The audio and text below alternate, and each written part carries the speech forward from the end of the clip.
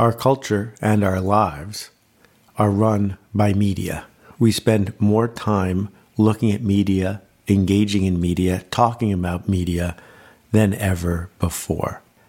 But it's essential to understand that someone's got to pay for all that media. And there are basically three choices. One, we can pay for it. The user can buy a book or a movie ticket.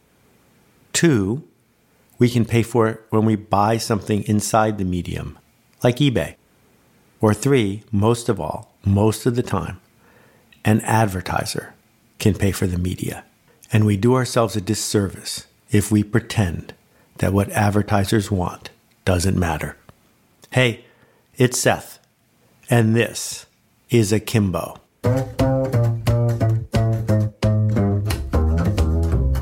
And now a word from ZipRecruiter, our presenting sponsor. What does passion fruit have to do with testing for passion? Hey there, I'm Ian Siegel, and I'm the CEO and co-founder of ZipRecruiter, the smartest way to hire. Being an entrepreneur and owning a business has been a dream of mine since I was a kid, and I've learned a lot of interesting things while turning that dream into a reality. Like how passion fruit can help you find passionate employees. More on that later in the show. I founded ZipRecruiter because I knew there was a smarter way for businesses to find talent. Today, companies of all sizes and industries use ZipRecruiter to fill their hiring needs. And if you're hiring now, you can try ZipRecruiter for free at ZipRecruiter.com/Seth. 80% of employers who post on ZipRecruiter get a quality candidate through the site in just one day. So try it for free at ZipRecruiter.com/Seth. See you later in the show. I've been playing with media my entire career and selling ads for most of it. Selling ads is really seductive because it separates the people you are dancing for, the people you are seeking to change, the people you are trying to impact from the people who are paying for it. What that means is if you can find a happy advertiser, a sponsor, somebody who's willing to show up and pay the bills, you can then turn around and create the work that you'd like to create for the people you want to create it for. Unfortunately, this siren song of advertising usually leads to people with good intentions either not finding an advertiser because they don't understand what advertisers want, or perhaps even worse, finding an advertiser who wants something they don't want and creating a product or a service that they're not proud of. So yeah, sometimes it can work great when you find a generous, patient sponsor who lets you make the work you want to make. You've created yet another building block of our culture. But often, it leads to things like the Facebook scandal. This is a short podcast about how that came to be and why it matters. There are two kinds of advertising, brand marketing and direct marketing. And until very recently, almost all advertising was brand marketing. Brand marketing, the John Wanamaker rule is, I know that half my ads don't work, I just don't know which half.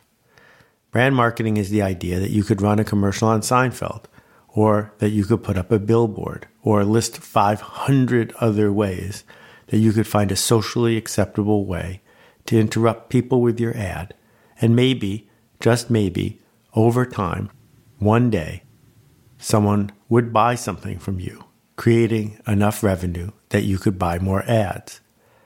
This bulk of advertising, brand advertising, created the TV industrial complex. It created the entire mindset that what we ought to do as creators is put on a show and then sell ads in the show. It's essential to remember that radio exists because they needed a place to put radio ads, that television exists because they needed a place to put television ads. The ads came first. And then the internet came along. Now, the thing about the internet is that it's the first mass medium that wasn't invented for advertisers. In fact, advertising was forbidden. It's not for advertisers. The second thing to understand is that the internet isn't actually a mass medium. Sometimes it pretends to be. There are tiny pockets that are seen by large numbers of people. But it's not really a mass medium. It's a micro medium, a personal medium, a one-on-one medium. So back in the very early 90s, before the World Wide Web, I invented an idea called permission marketing. the idea that anticipated personal and relevant ads delivered by email to people who wanted to get them would do better than spam, would do better than yelling at people, would do better than interrupting people who didn't want to hear from you. This leads to the second idea, the idea of direct marketing, which is not like brand marketing. Direct marketing is action marketing, the marketing of measurement. You put an ad in front of somebody, you know you put it in front of them, and you can measure whether they got back to you or not. This is the advertising of Ron Popeil and the Bassomatic and the late night infomercial. Super Bassomatic 76 works great on sunfish, perch sole, and other small aquatic creatures. Wow, that's terrific bass. It's advertising that's designed to pay for itself every time you run the ad. It's measured, it's tracked, and it's targeted. And until recently, as I said, almost no major marketers bought direct marketing. It wasn't in their culture, it wasn't the way they thought about things, and it wasn't effective. Really hard to sell shampoo or picture frames or life insurance even by direct marketing. It's a whole different way of being in the world. For the purposes of people who are fascinated by bending the culture, the distinction between direct marketing and brand marketing is essential. If direct marketers had their way, interesting content would disappear. That the entire mindset of the direct marketer is merely who is going to click, who is going to buy. Brand marketers, on the other hand, care about things like Vogue magazine. They care about things like The Atlantic and The New Yorker. They want to be surrounded by an editorial environment that changes the way people perceive the brand. It's worth noting here that in direct marketing, a 1% response rate, if 1% of the people see the ad buy, is a home run that's worthy of being in the Direct Marketing Hall of Fame. It almost never happens, 1%. So if you're a direct marketer, you don't care about the other 99%. If you're a direct marketer, the only goal is the click. That creates a totally different kind of media experience than the one we think of when we think of media that matters to us. So let's roll back the camera 25 years. It's 1993, 94, 95, 96, and I'm on the road trying to sell ads at Yoyodyne. And the idea behind the ads was simple. I could show that more people open an email from my company than anybody else in the entire advertising world. I could show that we were outperforming all other forms of direct marketing. And almost nobody wanted to buy what we were selling. Sure, we had great sponsors like American Express and Procter & Gamble, but it was hard. It was hard work. And about the same time, Yahoo was gaining traction. And Yahoo was selling millions and millions of dollars worth of ads, way more ads than I was. In 1998, we had built Yoyodyne to the point where it was profitable. The folks at Yahoo made us a great offer. We wanted to take our technology and our work even further, so we accepted, and we joined the Yahoo team. And I vividly remember, right after we joined, going on a sales call with one of Yahoo's salespeople. And he didn't use any of the skills, the empathy, the technique that my sales force and I had ever used. He just stood in the front of the room, he read a script, and then he said, and I'm empowered to take up to $4 million from you, but only for the next hour. And then we went into the hall. And I'm not making this up. 2 minutes later, someone from the client ran out with a check and handed it to the Yahoo sales rep. I almost burst into tears. It was very memorable about how easy it was for them to sell an ad. So why was it so easy? And the answer was simple. They were selling the ad on the homepage of Yahoo, the mass market center of the internet, the one place where you could brag to your colleagues and to your boss that you had bought an ad. You owned the internet for that day. That ad was sold out for a year at a time. The other thing that was sold out at Yahoo over and over again were the keywords. So if you typed in, I want to buy a new car, the ad that you would see in those search results was sold out. The thing that was going on in the late 1990s was this. Brand marketers were being pushed to think like direct marketers because web ads have always been measured. Can't measure a TV ad, can't measure a radio ad, not the way you can measure a web ad. No one clicks on a billboard, but you click on a banner ad. And it freaked marketers out that people could measure their clicks, because if you got measured, it meant that you had to go to your boss and tell her whether or not the ad worked. And that's why most of the time that people bought ads from Yahoo, they never even collected the data. Because if they had the data, they'd have to tell people how they were doing. It wasn't direct marketing. It was brand marketing in a direct marketing outfit. Okay, so I promised I'd explain how we got to where we are. Here we go. About a month after Yahoo bought my company, they bought another company called Hyperparallel. Hyperparallel were 7 rocket scientists. They were proud of the fact that they were actual rocket scientists who had figured out how to mine data. They were one of the first data mining companies. Yahoo had no idea what to do with these 7 people. They just bought the company, I'm not sure why. They put me in a conference room with them and they said, figure something out. Well, what I knew was that the keywords, the good keywords, were all sold out. They were sold out for months at a time. Not because they worked, though they might have worked, but because the advertisers who were used to buying brand ads were happy to buy them. Because you could say, yeah, anyone who searches on Yahoo for I want to buy a new car finds us. Well, we're looking at all this data, and I say to them, well, why don't we just sell people the second click? So after someone types, I want to buy a new car, and then they don't click on the ad, they're going to look at the second page of the search results, or they're going to type in a new search. But we know something about those people. We know that 5 minutes ago, they were looking for a new car. So now they're on a different page, a page that maybe no one wants to buy the ad of. But we know who they are and what they want. And what they want, or at least what they wanted a minute ago, was to buy a new car. And so Yahoo went to advertisers and said, you want the second page? And that was easy to sell. And that was the beginning of data. Advertisers didn't want data because they want data. They wanted data because it was a way to buy an ad cheaper. That the main goal of someone who's advertising online is either to get a measured result. If they get a measured result, they actually do not care where they ran the ad. All they care about is they got a measured result. They paid $1, they made $2. This is the untold secret of where Google makes all its money. Google started by selling ads for 10 cents a click, 15 cents a click. But then, once you saw your competitor was buying ads for 15 cents a click, you would pay 20 cents a click, 30 cents a click, 40 cents a click, and auction goes on. And all of a sudden, you're paying up to a penny less than what that click is worth. Google's collecting almost all the profit because your alternative is to not buy it, in which case your competitor buys it. Either way, you lose. Google wins.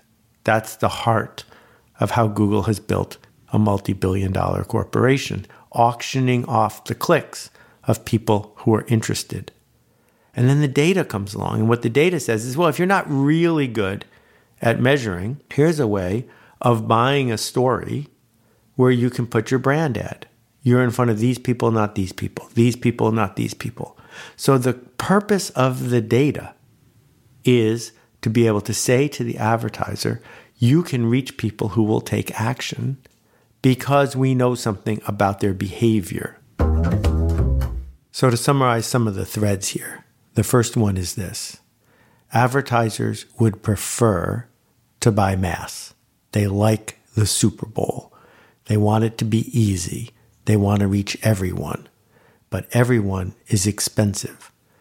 And the web, where we spend more and more of our time, isn't a mass medium. It's a micro medium. And as a result, advertisers can't get what they want.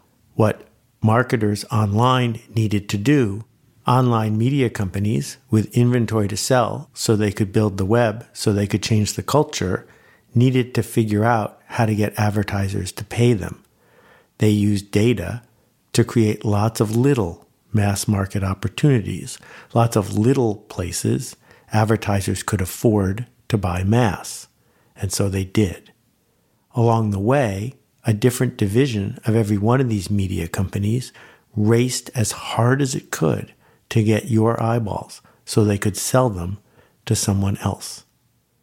Number 2, once the data starts showing up, competitors can get smart. They can figure out how to save money by using the data to start thinking like direct marketers. They don't want to think like direct marketers, but they have to. They have to because their competitors are. This leads to a little bit of a downward ratchet because the flat belly diet and other ads that are paying by the click need to figure out how to pay more by the click, and so the ads get more outrageous and less brand oriented. And the third big thing to understand is that you are the product. If you use Facebook or Instagram or LinkedIn, it's important to understand that these free services exist to sell you to advertisers. And we should go in with our eyes open, knowing that that is precisely what's going on. A few years ago, I blogged about the fact that Twitter missed a huge opportunity. Before Twitter went public, they could have taken a deep breath and said, you know what? We're not going to create a mass medium paid for by advertisement and interruption. We're simply going to charge our best users, the publishers, the people who put stuff onto the site, who want to be seen and trusted, we'll charge them a monthly fee. If they had done that, they would have aligned the interests of the people who use the service with the people who pay for the service. Which leads to the last conclusion. Matthew Bartholomew has written a great book called Ad Creep, and in it, he talks about 100 years of advertisers and especially media companies lobbying, litigating, and shifting our culture around the idea that advertisements are somehow a form of free speech, and that advertisers should be able to say what they want, when they want, to who they want, because it's up to them. As we've turned advertisers into direct marketers, I think we need to be really aware of the cost of that to our culture, to the media that we interact with. The thing is, advertisers in an auction-filled environment will always go to the edge. And the edge is up to us. It's up to us to decide what we will tolerate. It's up to us to decide what we want from the media we engage in. If we put up guardrails, the advertisers will respond appropriately because they want guardrails. They don't want every single moment of our life to be a direct marketing interaction. It's not profitable for them. It's not fun for them. And they are consumers too. But if there are no guardrails, if there is no limit to what kind of surveillance we are under, to what happens to our clickstream, to what happens to our attention, and it's all up for auction, it's hard to see how public companies are going to hold back in that environment. It's going to be a race to the bottom. So our opportunity is to be really careful with our attention, because we only get a certain amount of attention every day. And if we give it away to the wrong organizations and the wrong people, we can't have it back. Our opportunity is not to click on spam, not to interact with people we're not proud to interact with. But most of all, collective action. The collective action of saying, we the consumers, the ones who are being sold to, these are our standards. Let's enforce them. The purpose of this podcast, so far 8 or 9 episodes in, is to talk to you about bending the culture. Each of us has a platform to do that now. Each of us owns a media company that may or may not be paid for by advertising, but a media company nonetheless, because each of us publishes our ideas to the world. The opportunity that we have in this moment in time is to decide how that's going to get done tomorrow and a year from now and a decade from now, because our culture defines who we are. It's what we've got, and it's what we make it into. In a moment, I'll be back to answer your questions from last week's episode, but first, a generous, insightful ad from our presenting sponsor, ZipRecruiter. Hi again. This is Ian Siegel, CEO and co-founder of ZipRecruiter, the smartest way to hire. At ZipRecruiter, one of the things we figured out early on was having employees who were passionate about the product talking to customers made a big impact on how customers felt about our business. And we had to figure out a way to test for this after we figured it out. So what we do now is we ask every employee to tell us in the interview process about something they love and to make us love it too. I once had an employee get me fired up about passion fruit. If you can get me excited about passion fruit, you can definitely get our customers excited about the ZipRecruiter hiring product. That's how I find passionate people. I hope you found it helpful. Here's something else that may be helpful. If you're hiring, you can try ZipRecruiter for free today. ZipRecruiter posts your job to over 100 of the web's top job boards, so great candidates have a lot of different ways to find your job. To get started, go to ZipRecruiter.com/Seth. That's ZipRecruiter.com/Seth. Try it out, see how it feels, and experience how simple hiring can be. Thanks for listening, and see you next time.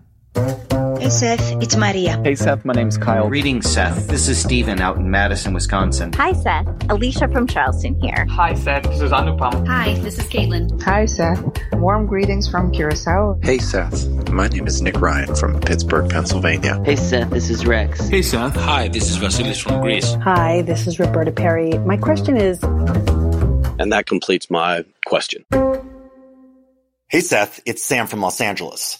My question is, if we do work which embraces wabi-sabi, how do we know if we're on track? How do we know if the imperfections are part of something beautiful, or if they're simply rough edges which need more polishing? Thank you. It's a great question. How do we determine the difference between something that is good, really good, rough for the right reasons, human for the right reasons, versus something that's simply sloppy, that has edges for no good reason? And I think the distinction comes because digital isn't that good at understanding the nuances of what we need and what we want. It turns out that things that are perfectly smooth and perfectly straight don't feel right to human beings. So it's a little bit of a cop-out to say, I can't tell you, because of course if I could tell you, then I could teach a computer to do it. But what I do believe is that many of us truly do know it when we see it. So my linchpin mug, the one that I drink from every day, was handmade by Lori Coop. And Lori added wabi-sabi. I don't know if she did it on purpose or if it was merely a byproduct of being a passionate potter. All I know is that mug works better for me than a regular mug, than a machine-made mug, than a mug that came out of a Six Sigma perfect mold. And that's why Lori Coop is an artist, because she understood the difference between one and the other. Hey Seth, it's Steven. What's your perspective on contrived wabi-sabi?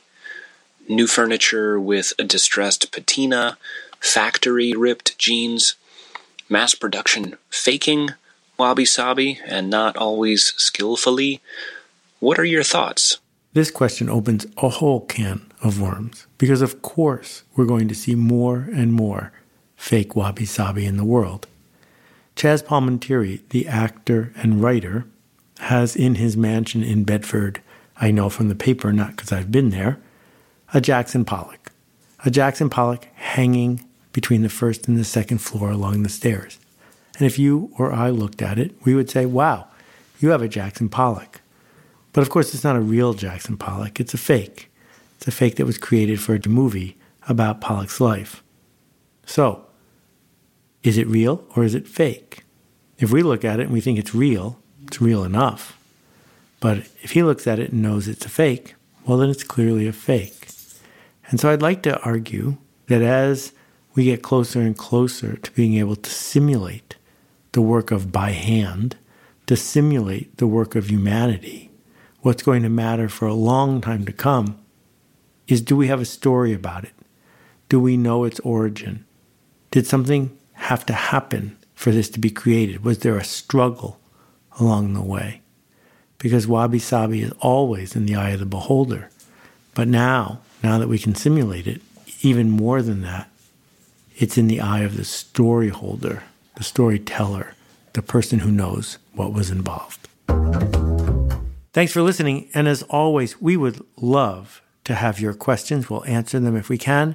Just visit akimbo.link, akimbo.link, and press the appropriate button. People are talking about the marketing seminar. I was completely blown away. It is incredibly comprehensive. Crazy useful. It's easily worth 5 times what I paid for the course. The content in the class was awesome. What I learned, I actually could apply immediately and get results. I thought it's going to be kind of an automated course. And the big shock is the cohort. I have never felt more supported in any online program I've done. And that actually changed the way we talk about the project. It changed the way we promote it on our website. I use it in other projects. A way to really evaluate it and to apply it that I have never experienced anywhere else. It's so much more than just a marketing seminar.